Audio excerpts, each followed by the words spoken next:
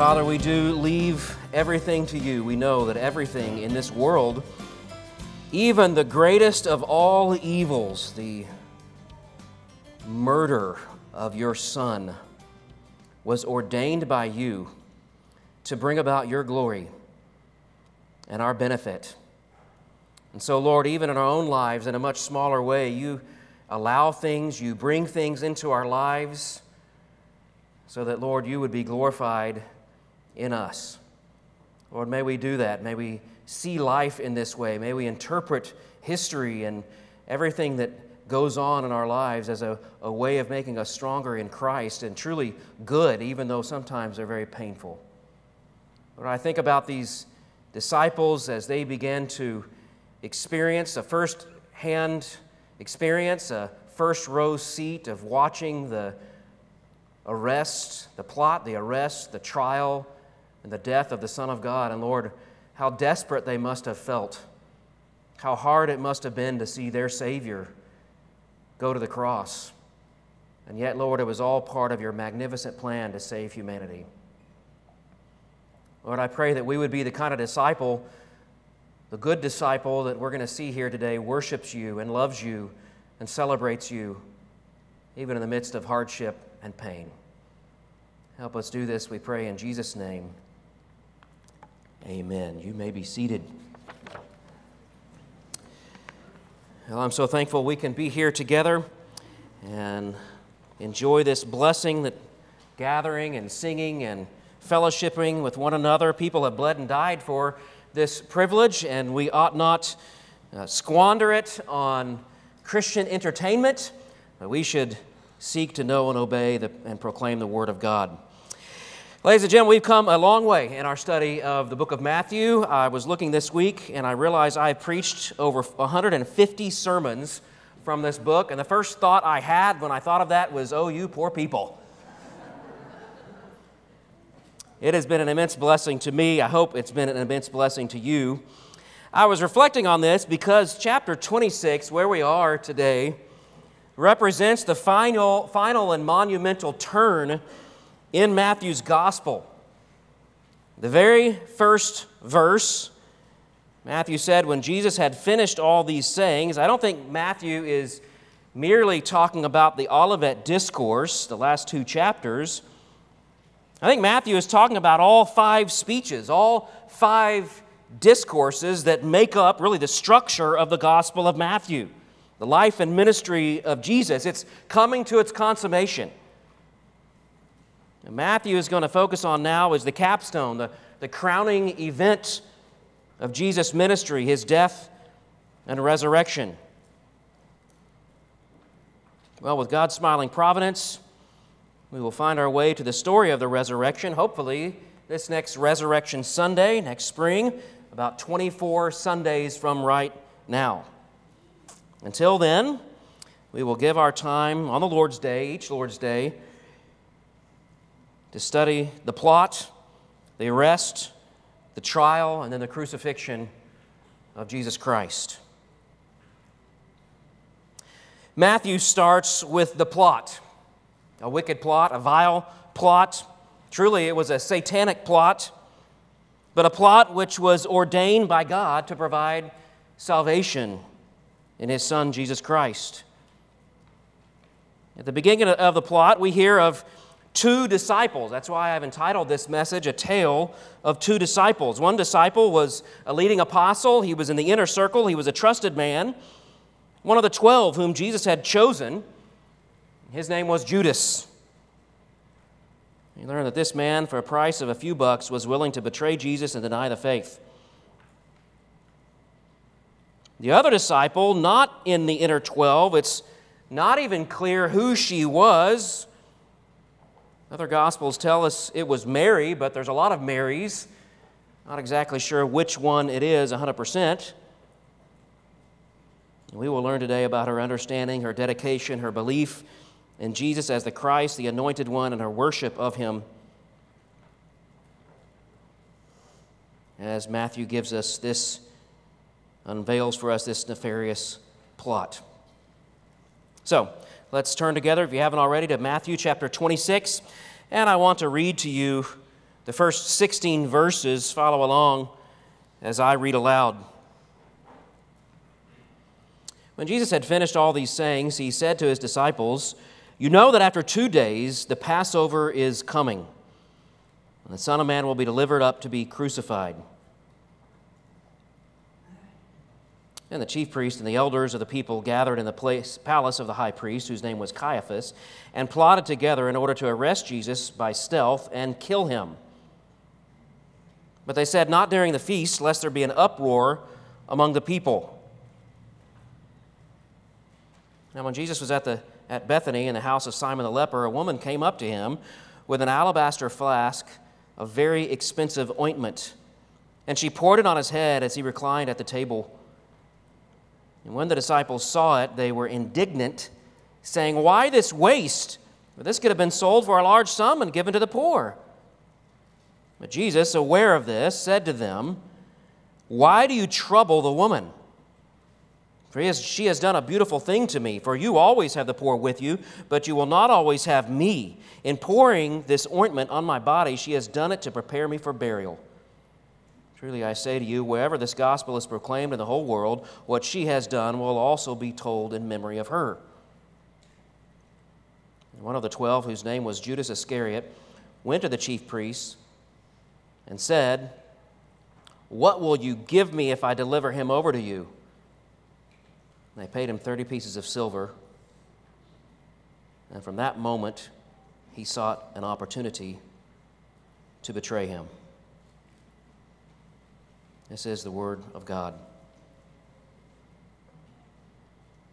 30 pieces of silver in today's money is worth somewhere between $97 and $444, depending on which scholar you read and what kind of coin they think was used or was referred to here, and the value of things now as they were compared to back then. Not as much as you might have imagined, $440. Not really that much money, especially in America today. 30 pieces of silver, incidentally, was the old covenant amount you had to pay someone if your ox accidentally killed their servant. One of the Old Testament prophets was named Zechariah. In his prophecy, he mentioned this concept, this old covenant concept of payment, as he wrote about and prophesied about how the people of Israel would reject God. Under the guidance of the Holy Spirit, he predicted not only would Israel reject God, be taken into captivity again later on, but they would eventually get around to rejecting the Son of God. And he gives this prediction, he gives this prophecy with an illustration of a shepherd, a coming shepherd who would come to Israel. Of course, this is a picture of none other than Jesus Christ, this Messiah. The shepherd would come to the people of Israel, and he gave 3 illustrations of how the people of Israel would reject this shepherd.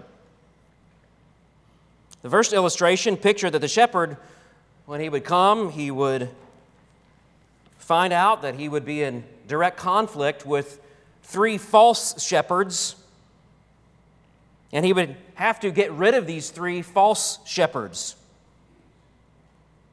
The Jews called 3 groups of people shepherds back then. It was the elders, the scribes, and the chief priests. Some of you remember this from when we studied this in our Bible study class. Of course, sure enough, Jesus came. He was in direct conflict with this very group of people, the elders, the scribes, the chief priests, many of whom were Sadducees, many of whom were Pharisees. Jesus undermined their authority, and then after Israel had rejected Jesus, the Romans came in, destroyed Israel, and those offices have never been restored since that time. The second illustration that Zechariah gave about this shepherd is that he breaks his 2 staves, or staffs, if you're like me. No one says staves, do they? He has 2 staffs or staves, and he breaks them both. One staff is named favor. One staff is named union. The favor was the favor that the law would bring. If they were to obey the law, God promised favor. The other staff, union, represents the union between the people of Israel and also union with God.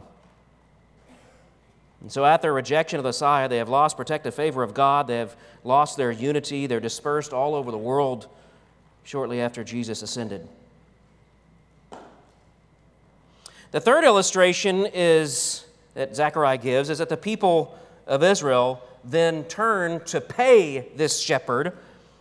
But what do they pay him? They pay him the insulting price of a servant's corpse, 30 pieces of silver. In other words, not only will they resist him, not only will they reject him, but they will also insult him by essentially making clear that he's valued no more than they would value the dead body of a servant. Well, just like the first two illustrations in this prophecy, Zechariah, this third illustration proved perfectly accurate. For the insulting price of 30 pieces of silver, Judas, one of Jesus' own men, part of the inner 12, betrayed Jesus. And you have this exchange. The price is paid. Jesus, the Son of God, this amazing, miracle-working, merciful, truth-preaching Word of God, is arrested and tried falsely and crucified. Also, Judas could make, at best, $440. Well, we learn about this in this first part of Matthew 26.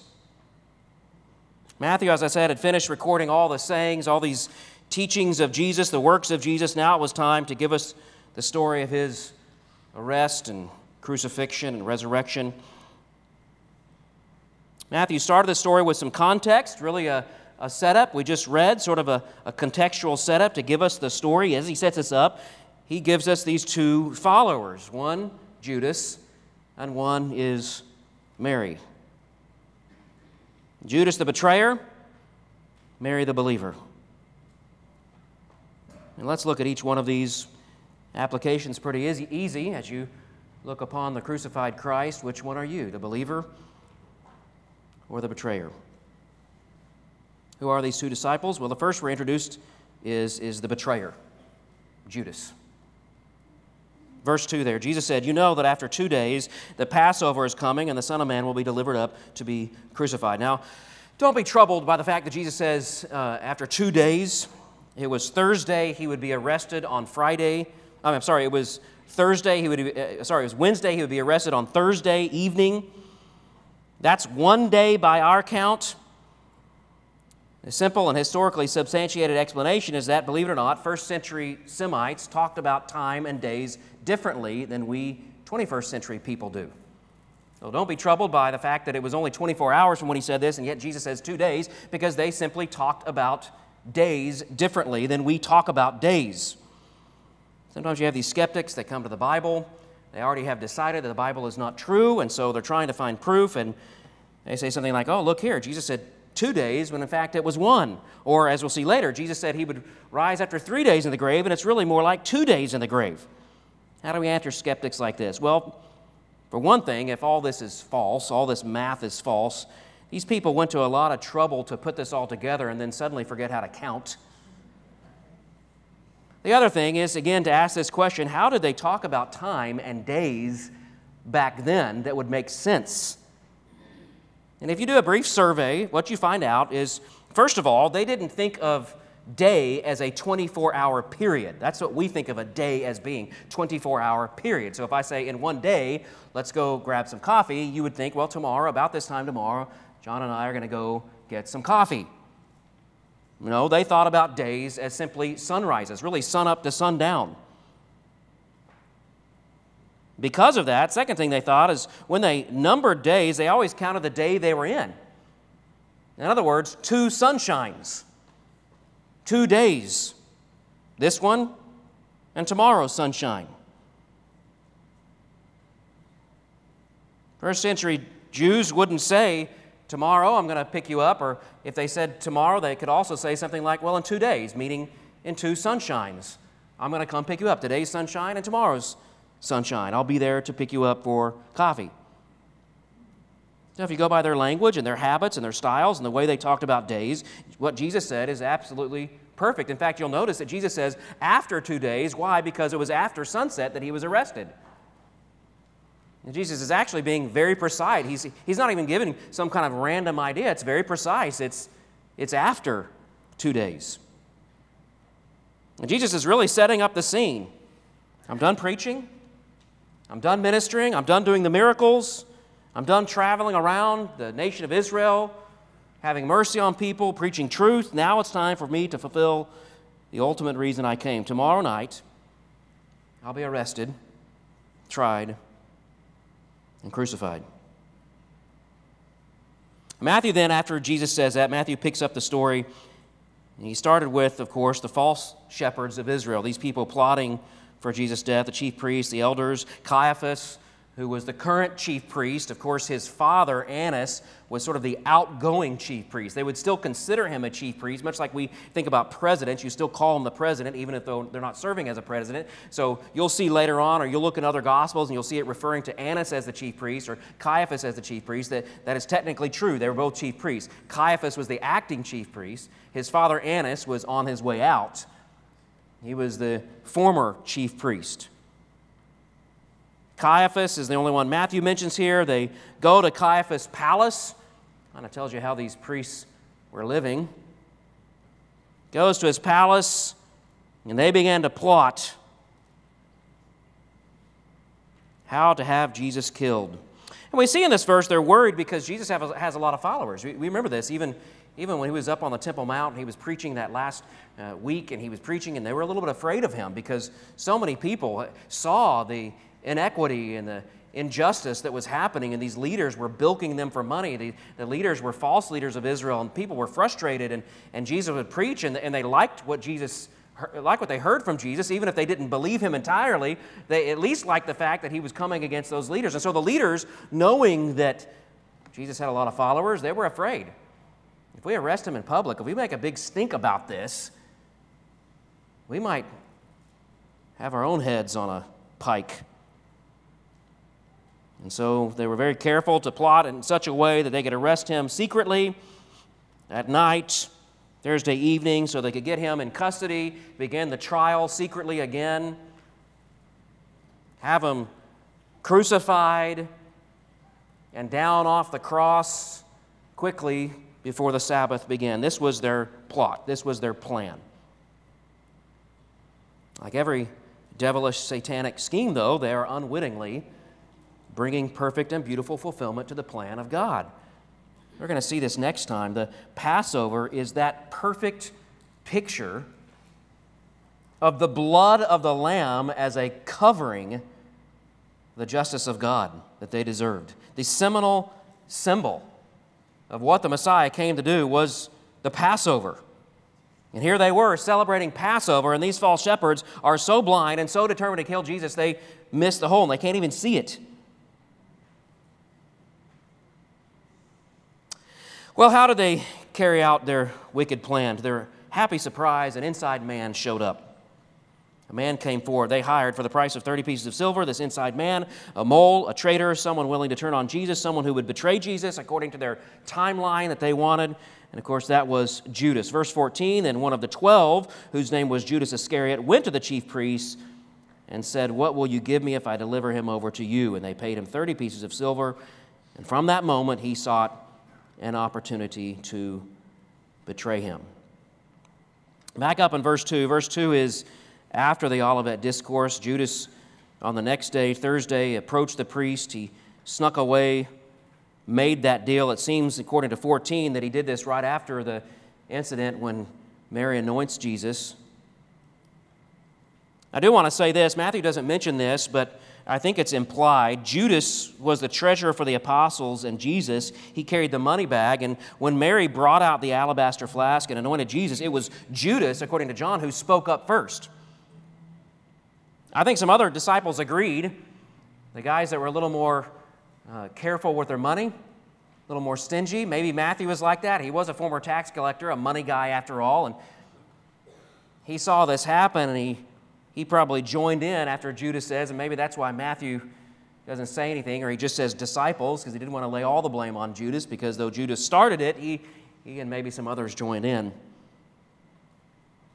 But it began with Judas, this opposition to what Mary was doing. Again, maybe that was the reason, that was the straw that broke the camel's back, this adoration, this worship of Jesus. Judas had had enough of it. Judas was done with it. Judas was so sick of it at that point that he stole away and met with the chief priest. We'll touch on some of this more later as we go through Matthew, but what was the future of Judas? What happened after this? In verses 22 to 25, Jesus identified Judas as the betrayer in front of all the disciples. Judas ran off, notably before they took the Lord's Supper. He brought the authorities back to Gethsemane that night where he knew Jesus would be praying. He told them to arrest the guy whom I go up and greet with a kiss. And in verses 47 to 50, he did just that. He gets Jesus arrested. Chapter 27, really the next day, Friday now, Jesus is going from fake trial to fake trial.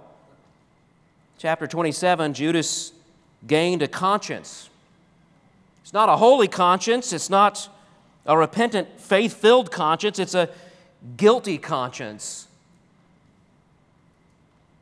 It was not sorrow that led to repentance, but rather just the filth and depression of guilt with no forgiveness, brokenness with no reconciliation to God. So then, on that next day, while Jesus was being tried, Judas, now with this guilty conscience, ran back to the temple, tried to return his money. They wouldn't take it. He throws it at the chief priests, at the altar, and then he went and he hung himself. That's the story of Judas. I wrote down some things, truths really, that we can deduce from Judas and what he's done here. One thing I wrote down is this, is Judas deceived everyone, including himself. I think there was a time, I don't know that Judas, there's nothing in Scripture that would indicate that Judas was plotting this from the beginning. In fact, if you just read the Gospel for the first time ever, the Gospel of Matthew, you're not going to know anything about Judas. This is a little bit of a shock to you. This would be a twist in the story that one of Jesus' own, one of the men that followed Jesus and worshiped Jesus and saw the miracles, he betrayed Jesus? It's a bit of a surprise. And I think early on, Judas probably deceived even himself. He wasn't a true follower. He didn't really have faith in Jesus. He just sort of got swept up in the emotion, the time, and the other guys, and all these people sort of followed along, and he went along with it. He was a very trusted guy, obviously. So trusted that they said, here's the money bag. You know, my very first church, tiny little church, 15 people, and we had a gentleman, his name was Bob Hack. Bob was our money guy. And we discovered this later as a small church. We didn't know this was illegal, but he would just collect the money from the people, and he would go to the bank later on that day, and he would count the money and make the deposit and do it all himself. Why did we let him do that? Well, he was trusted.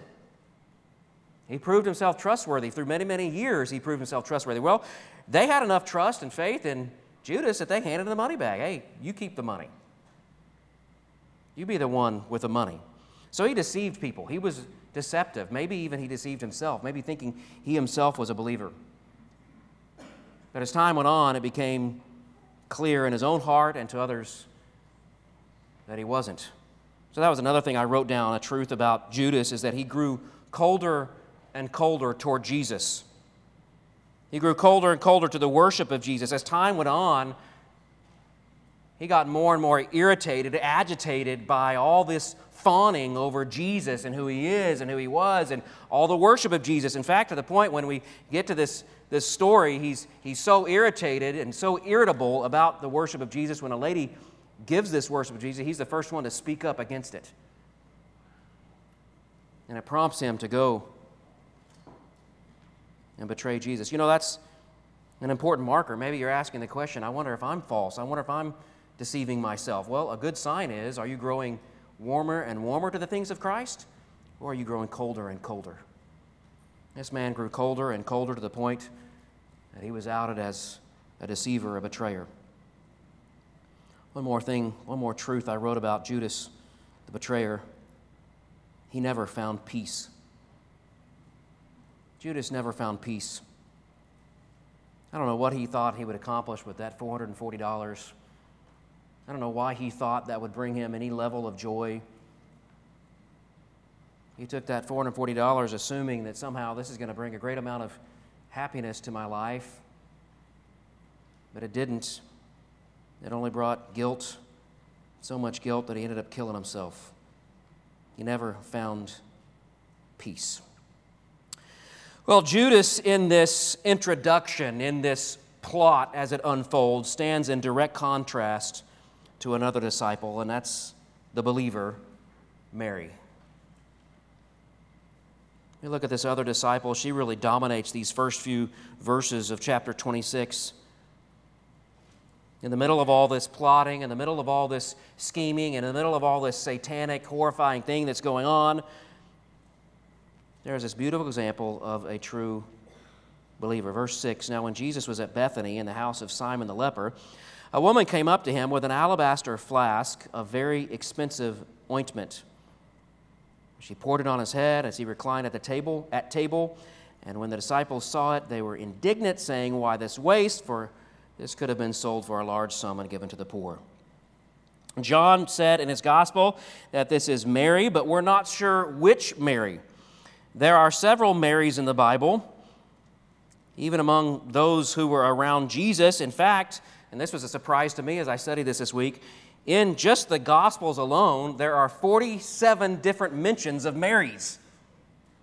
A lot of Marys back then. What are some of our options? Well, of course, there's Mary, the mother of Jesus. That's most likely not the Mary here, simply because usually when it talks about Mary, the mother of Jesus, it'll tell us this is the mother of Jesus. This is Mary, Jesus' mother. There was also Mary Magdalene, or Mary of Magdala. Hear a lot about this Mary, a very prominent woman among the followers of Jesus, traveled around even with Jesus, was with the disciples. We saw her and some other ladies a lot, was perhaps even the main leading woman who followed Jesus. There's Mary of Clopas, who was probably the Mary who was identified as James the Lesser's mother. James, for lack of a better term, the Greater, as in James and John, their mother is also probably named Mary. And then there's the Mary who is the mother of John Mark. We learn about in the book of Mark, Mary, the mother of John Mark.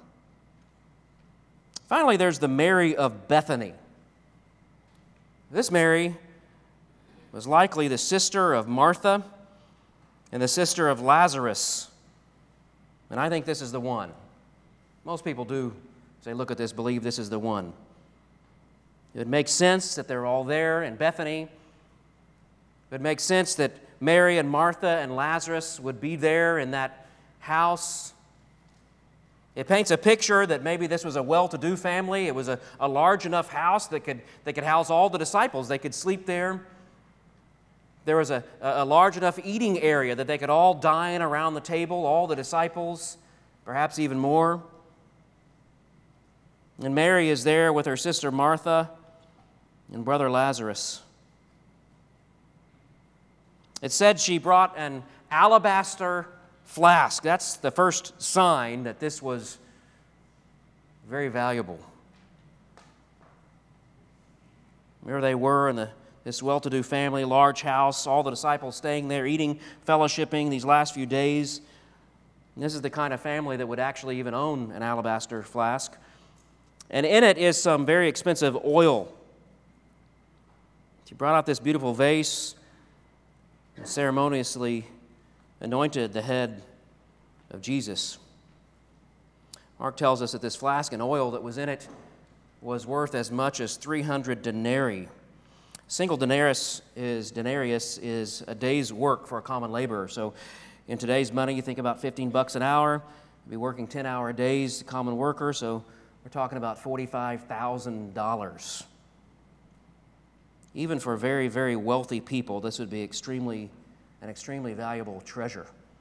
I dare say there's any of us, or perhaps very few of us, that would have some kind of treasure worth that much in our homes. She comes, she pours this very expensive ointment on Jesus. Beginning with Judas, the disciples are astonished at this, and I would imagine now that you know the value of that, maybe some of you are too. Maybe some of you are saying, hey, I think I'm with Judas. Good luck with that. $45,000? That's a lot of money. That's a ton of money. Jesus, aware of this, verse 10, said to them, "Why do you trouble the woman?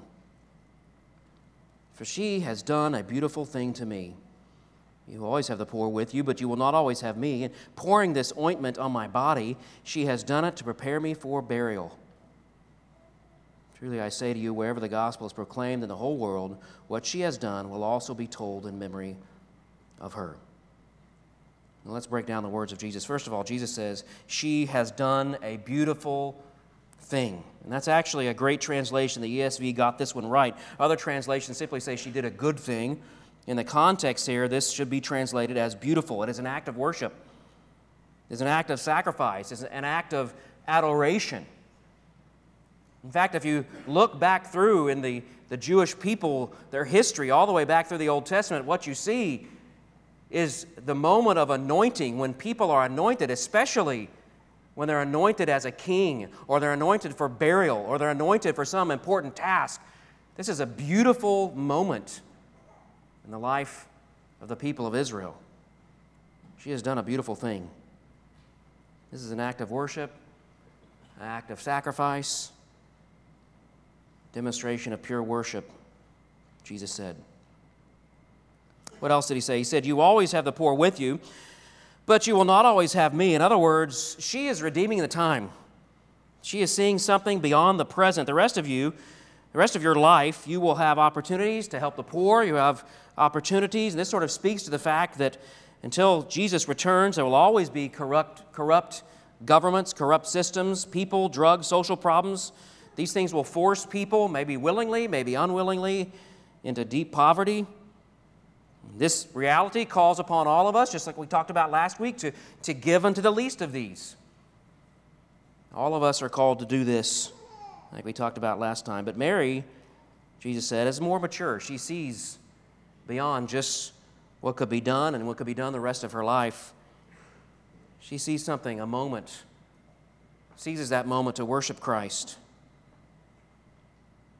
Why does she do this? Verse 12, and pouring this ointment on my body, she has done it to prepare me for burial. You follow this? Jesus had said over and over, I'm going to die. I'm going to be arrested, tried, and killed. And she simply believed him. She didn't resist this. A few verses later, we find out Peter is resisting this. No, I'm not going to let that happen. She believed it. And there's something in her that believed it was necessary. It was part of Jesus' ministry to the human race to be killed. Somehow she understood this was necessary. This is important, and I need to value Christ for what he's about to do.